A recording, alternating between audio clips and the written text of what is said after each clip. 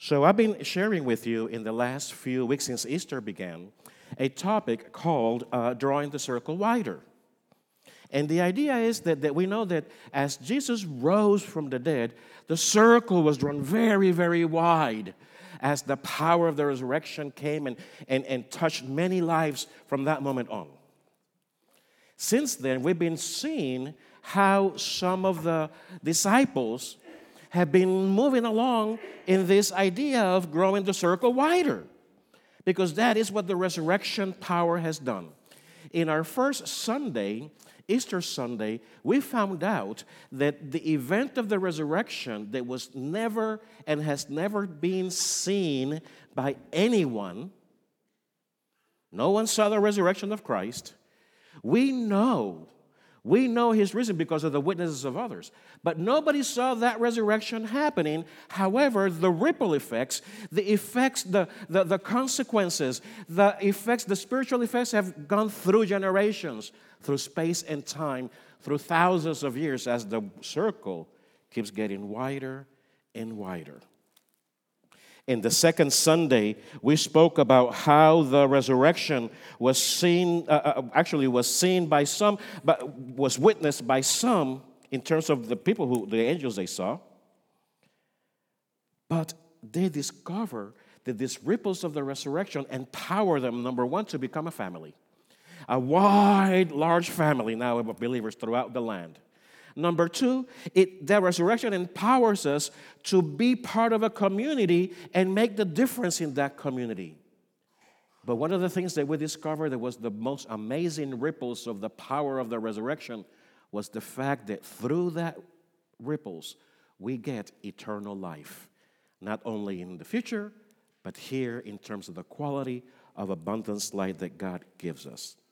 I want to call us the attention because if Jesus had a circle that was rather small, 12 disciples, sometimes 72 we hear, sometimes even more. But Jesus had, was small. Peter, we heard last week, was trying to keep the circle smaller by being a nationalist Jew that only saw Jewish people in the circle of Christ. But there's another person that was called by God who busted the whole thing. And it was Paul who really drew the circle wide as he went ahead and preached the gospel to the Gentiles. And this is where we find ourselves. So if Jesus had a smaller circle, Peter had a little wider, Paul is going to blast that open to all of humanity. So join me in your worship, guys, as I read from the books of Acts, a document written by Luke, who wrote also the Gospel of Luke. We're going to read a section in chapter 14 where we have already moved from chapter 10, where Peter was given the news that the church was also for the Gentiles, that the salvation of Christ was for everyone in this nation, in this world, and not limited to only Jews, but to everyone who accepted Jesus Christ. Now we go into Paul has now been called as an apostle, and this is part of the first missionary trip that Paul takes with Barnabas. So the church in Jerusalem and Antioch has already laid hands on, the church in Antioch has laid hands on Barnabas and Paul, and they're sending them in their first missionary trip. And they've already gone to Iconium, and they had some issues there, but we find them now going to Lystra. So join me, please. Join me, Paul and Barnabas, as we find out what kind of havoc they did over in Lystra. Listen to and for the word of the Lord. While they were in Lystra, Paul and Barnabas came upon a man with crippled feet. He had been that way from birth, so he had never walked. He was sitting and listening as Paul preached, looking straight at him. Paul realized he had faith to be healed. So Paul called to him in a loud voice, "Stand up!" And the man jumped to his feet and started walking. When the crowd saw what Paul had done, they shouted in their local dialect, "These men are gods in human form." They decided that Barnabas was the Greek god Zeus, and that Paul was Hermes, since he was the chief speaker. Now the temple of Zeus was located just outside the town. So the priest of the temple and the crowd brought bulls and wreaths of wreaths of flowers to the town's gate, and they prepared to offer sacrifices to the apostles. But when the apostles Barnabas and Paul heard what was happening, they tore their clothing in dismay and ran out among the people shouting, "Friends, why are you doing this? We are merely human beings just like you. We have come to bring you the good news that you should turn from these worthless things and turn to the living God who made heaven and earth, the sea, and everything in them. In the past, he permitted all the nations to go their own ways, but God never left them without evidence of himself and his goodness. For instance, he sends you rain and good crops and gives you food and joyful hearts." But even these words, Paul and Barnabas could scarcely restrain the people from sacrificing to them the word of the Lord. How many of you have been offered a sacrifice in front of you? None of you have had the privilege of having somebody sacrifice something in front of you? Really? None of you have had that experience? Neither have I. So it would be very rare if it would have happened. It's something that just doesn't happen in this century because it's not the way in which we kind of do things like that. Now, how many times have you actually had to go out of your way to help someone? Have you done that? Okay. Keep it there. Keep it there.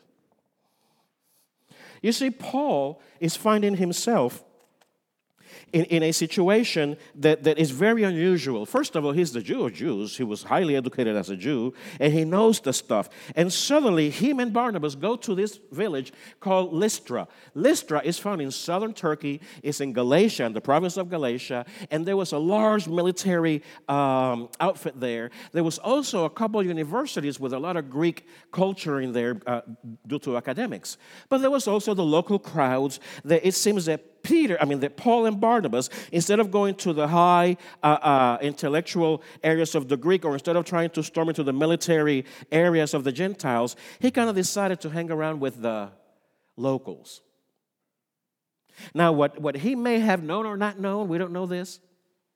As I read the scripture, you notice there was a temple of Zeus that was actually outside of the village. It says there. The temple had been there for 1,000 years before Paul got there. Because Ovid, the poet, had a story, a legend, that both Zeus and Hermes have come down to earth to heal the man that was crippled. So after that event, that Ovid calls about that history, they built a temple for Zeus and for Hermes right outside the city of Lystra. 1,000 years ago. But if you go to Lystra today, whatever's left of Lystra, which is very little, there are symbols of the two gods always together. So you always see Zeus and Hermes together in that Greek pantheon in that village back in that first century. But back in the first century, there are two guys who are going to go and talk about the goodness of God. They're going to go with excitement, with sheer passion, and they're going to be talking about the ripples of the resurrection. We know this guy who has risen from the dead. We know he is the prophet Messiah sent from God, the God who created the heavens, who created the earth and the seas, and everything that lives in them. But the culture was so ingrained in those individuals that when Paul healed that man and got up and started walking. He had never walked. They immediately thought that Zeus and Hermes had visited again the city of Lystra. So what are they going to do? The gods are here. The goodness of God is here. We have seen God's grace. We have seen the gods, not G-O-D, capital small letter. We have seen the gods that are creating and bringing life to individuals. And that was good for the people to see. Now, when you see something good happening, how do you feel? good about it. You feel joyful. You may feel happy. You may express some gladness. Some of us go to the extreme of shouting and getting excited. Some of you are just kind of keep it quiet and low-key. But they recognize goodness. They recognized these local Lystrians from the province of Galatia. They recognized that some divine event had happened. And they responded the same way that most human beings respond when they encounter a divine experience. They respond in gratitude, so they want to sacrifice. That's the way it was done back then. They wanted to express their devotion to that divinity for actually doing something good. Well, I think Paul was very wise in the way, sometimes he was very wise in the way he approached populations in sharing the gospel, and sometimes he was not too wise in doing so. In this occasion, in sharing the gospel to the locals, he may or may not have been aware of that, but he really got surprised when they interpreted that he was Hermes, because he was a chatterer, and Barnabas, who was the quiet one standing behind, was Zeus. He could not convince them of otherwise. He could not convince them of anything else. They just kept at it, and he could just not convince them that they were just mere. Actually, that's all the messages they could share. That was a whole sermon that they could share. May I share it with you again? Because it's going to take 1 second. But when they saw this, but never, wait a minute. We have come to bring you good news that you should turn from these worthless things and turn to the living God who made heaven and earth, the sea, and everything in them. In the past, he permitted all the nations to go their own way. What? That is a very heavy loaded statement. And I am not going to get in it that way. But obviously, God allows all cultures to go their own way. He had a people he called Israel. And the only purpose for which God called Israel was so that the Messiah would come from there, because they were the worst of all the tribes. That's what the Bible says. But God, who made all the heaven and the earth, allowed these groups to go their own way. But then he says, but he never left these people, the ones who did not know, the ones who were not Jewish, he never left the Gentiles without evidence of himself and his goodness. And then he gives us an example, which is a very basic agrarian example, which everybody in those days was able to understand. Then he says, for instance, he sends you rain and good crops and gives you food. And I like this part, and joyful hearts. So even they did not know the God, Father of Jesus Christ, God's mercy, God's grace ripples throughout all the world.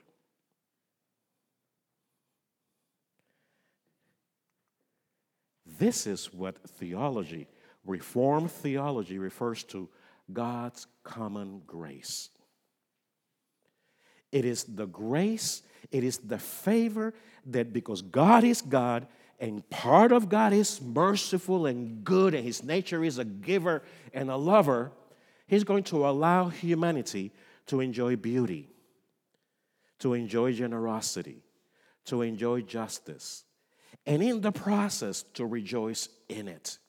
I was watching a video that Grace Huachuca put on Facebook. Was that a festivity they were celebrating, or that's just the way you work? There was no festivity, but you turned it into a party. She sent me a Facebook video where she calls Remembering Back Home or Back Home Memories, where there's a group of natives, African natives in this village, and they have this big mortar, and they're all dancing and pounding on it, and there's music behind. And it was probably labor, right, for the community. It had to be work, but they turned it into something joyful. You see? Even God's goodness reflects to all generations, to all peoples. In the past, and even in the present. However, this common grace is not the same as salvific grace. It's different, or the grace by which we come through Jesus Christ. It is the goodness of God that God shares with every human being in this earth. We see it in nature. We see it in helping God in all those things. Today I see the ripples of God's likeness in the world as we see the crops and the rain. And you know, we still have enough food around the world to feed everybody. The problem is not lack of food. The problem is the distribution and ownership. Today I see the ripples of the likeness of God when we have organizations and when we get together to help one another. Let it be through education, as we have schools from daycares all the way through colleges and universities of higher learning. When we have organizations that are taught to care for one another, from even a neighbor who cares for a neighbor all the way through a hospital or through hospice. We have all those ripples of God's goodness in our generation, in our world. Today I even see the likeness of God when I see young people advocating for peace, for the abuse of weapons in this country, and how they are hurt, and how many of them do not know a life without them, without being afraid of being killed in school. And that shouldn't be. They are taking the lead. We have to back off and let them, because it's their world, not ours any longer. Today I see the likeness of God's when we get together to pray for one another. When we care, as we prayed for Shirley as they're going through that transition, as that family is going through that transition. When we care for one another. When we cook for one another like we're doing this Tuesday. Not only do we cook for one another, but we cook for the community. Today I see the likeness of God in our lives as disciples, seeking more wisdom, sharing, forgiving, and trying to understand one another. This last Friday, we had the first Bible study in my house, and we had a great time ripping up each other apart. Oh, we had Bible study, yes, and we ate, yes. But we had a good time of fellowshipping, of being with one another, being in harmony, being in one environment, in a holy space. And we rejoiced when we realized there were a whole bunch of older women, and amongst the older women of the church was Gabby. And Gabby's mom. She's not the only woman in the church. May's not here, so I won't get her out. But Gabby was there. Oh, she was playing with Daisy, yes. But Gabby was listening and paying attention to the Holy Writ, to the beauty that was happening right in there. You see, the ripples of God's likeness in this world is you and I. Because we are the ones that have been given the message of reconciliation, as we read earlier in our worship service. We are the ones that have that light to the darkened world. So do you see the likeness of God's in your life? Do you see the DNA? Do you see that the handprint of God, who is maybe showing you love? And then you learn to love people that you didn't think you were going to love or even be with. Do you see the likeness of God in your lives when you go out of your way to help others? When you give sacrificially? When you are patient and full of grace with one another? When you are hospitable and welcoming? Those are the fingerprints. Those are the prints of God's goodness, God's likeness in our lives through Jesus Christ. When we celebrate life, when we unroll our SPIN ministry, SPIN, S-P-I-N, service to persons in need from all ages here in our congregation, I see the ripples of the likeness of God in this community. When we get over ourselves and begin to draw the circle wider, when we get over our selfishness and become generous, when we begin to expand and increase our love to get wider, when our arms become wider to embrace people that we never thought we were going to embrace, we are God's goodness in the community. We are being God's ambassadors, as Paul said also, through the church and through families. How about this week? Remember that you are God's goodness, that you are the ripples of the likeness of God in your community. As we go to lunch this afternoon and the rain comes down, remember, think about it. You are the likeness of God in this world, and you are the ripples of God's grace, of God's love, of God's likeness. So be God's goodness in your community, in your family, in your church. Be God's likeness of peace and joy and love. Join the wave, join the ripples, because you know what happens? You're one ripple. You're another ripple. Mary, who just moved to the area, is a new ripple in our area, and we welcome her.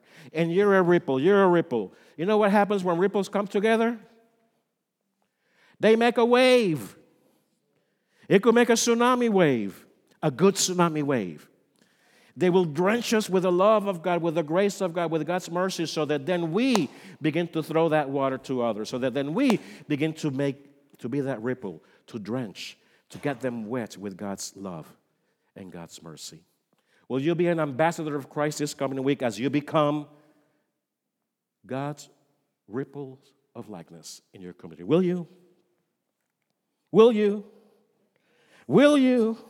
Will you? Will you? Let us pray then. Dear God, we thank you for your grace. We thank you for the common grace that you have been good to us even before we even knew you. We were enjoying your goodness. We were enjoying your grace. We were enjoying your provision and protection. We were enjoying what the theologians of old would say, the Lord is tarrying. And one day, your light shone upon us, and we were able to identify that goodness and where it came from and who is it that brings it to us. And we found out it was your Lord Jesus Christ, a risen Lord, a risen Savior.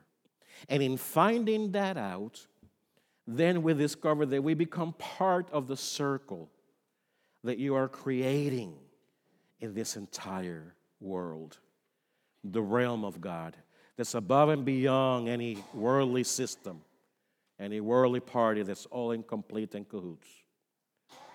But Lord, we thank you that you called us out of that darkness, bring us into the light so that we can be your ambassadors, so that we can be the ripples of your likeness, so that we can be those who show God's love, we can be those who demonstrate God's justice, we can be those who demonstrate God's acceptance. Thank you for that privilege. Lord, we pray for individuals who are at the hospital right now, as I'm getting texts. We pray, Lord, for those who are home and have been ill for a while. We thank you that we see Bill and Lottie here as we prayed for them last week, and we rejoice with their presence this morning. We rejoice, oh God, with the presence of everyone that came and risked it to come this morning to worship you. Bless us. Bless this community. Bless our lives. Bless our communion together. We pray, Lord, for Linda also, who had to leave service because she was not feeling well. Your hand of anointing be upon her, we pray. But Lord, we thank you for the one who is our friend, who walks with us and talks with us, who's a risen Lord, and yet he calls us friends, who taught us to pray together, saying, Our Father, who art in heaven, hallowed be thy name. Thy kingdom come, thy will be done, on earth as it is in heaven. Give us this day our daily bread, and forgive us our debts, as we forgive our debtors. Lead us not into temptation, but deliver us from evil. For thine is the kingdom, and the power, and the glory forever. Amen.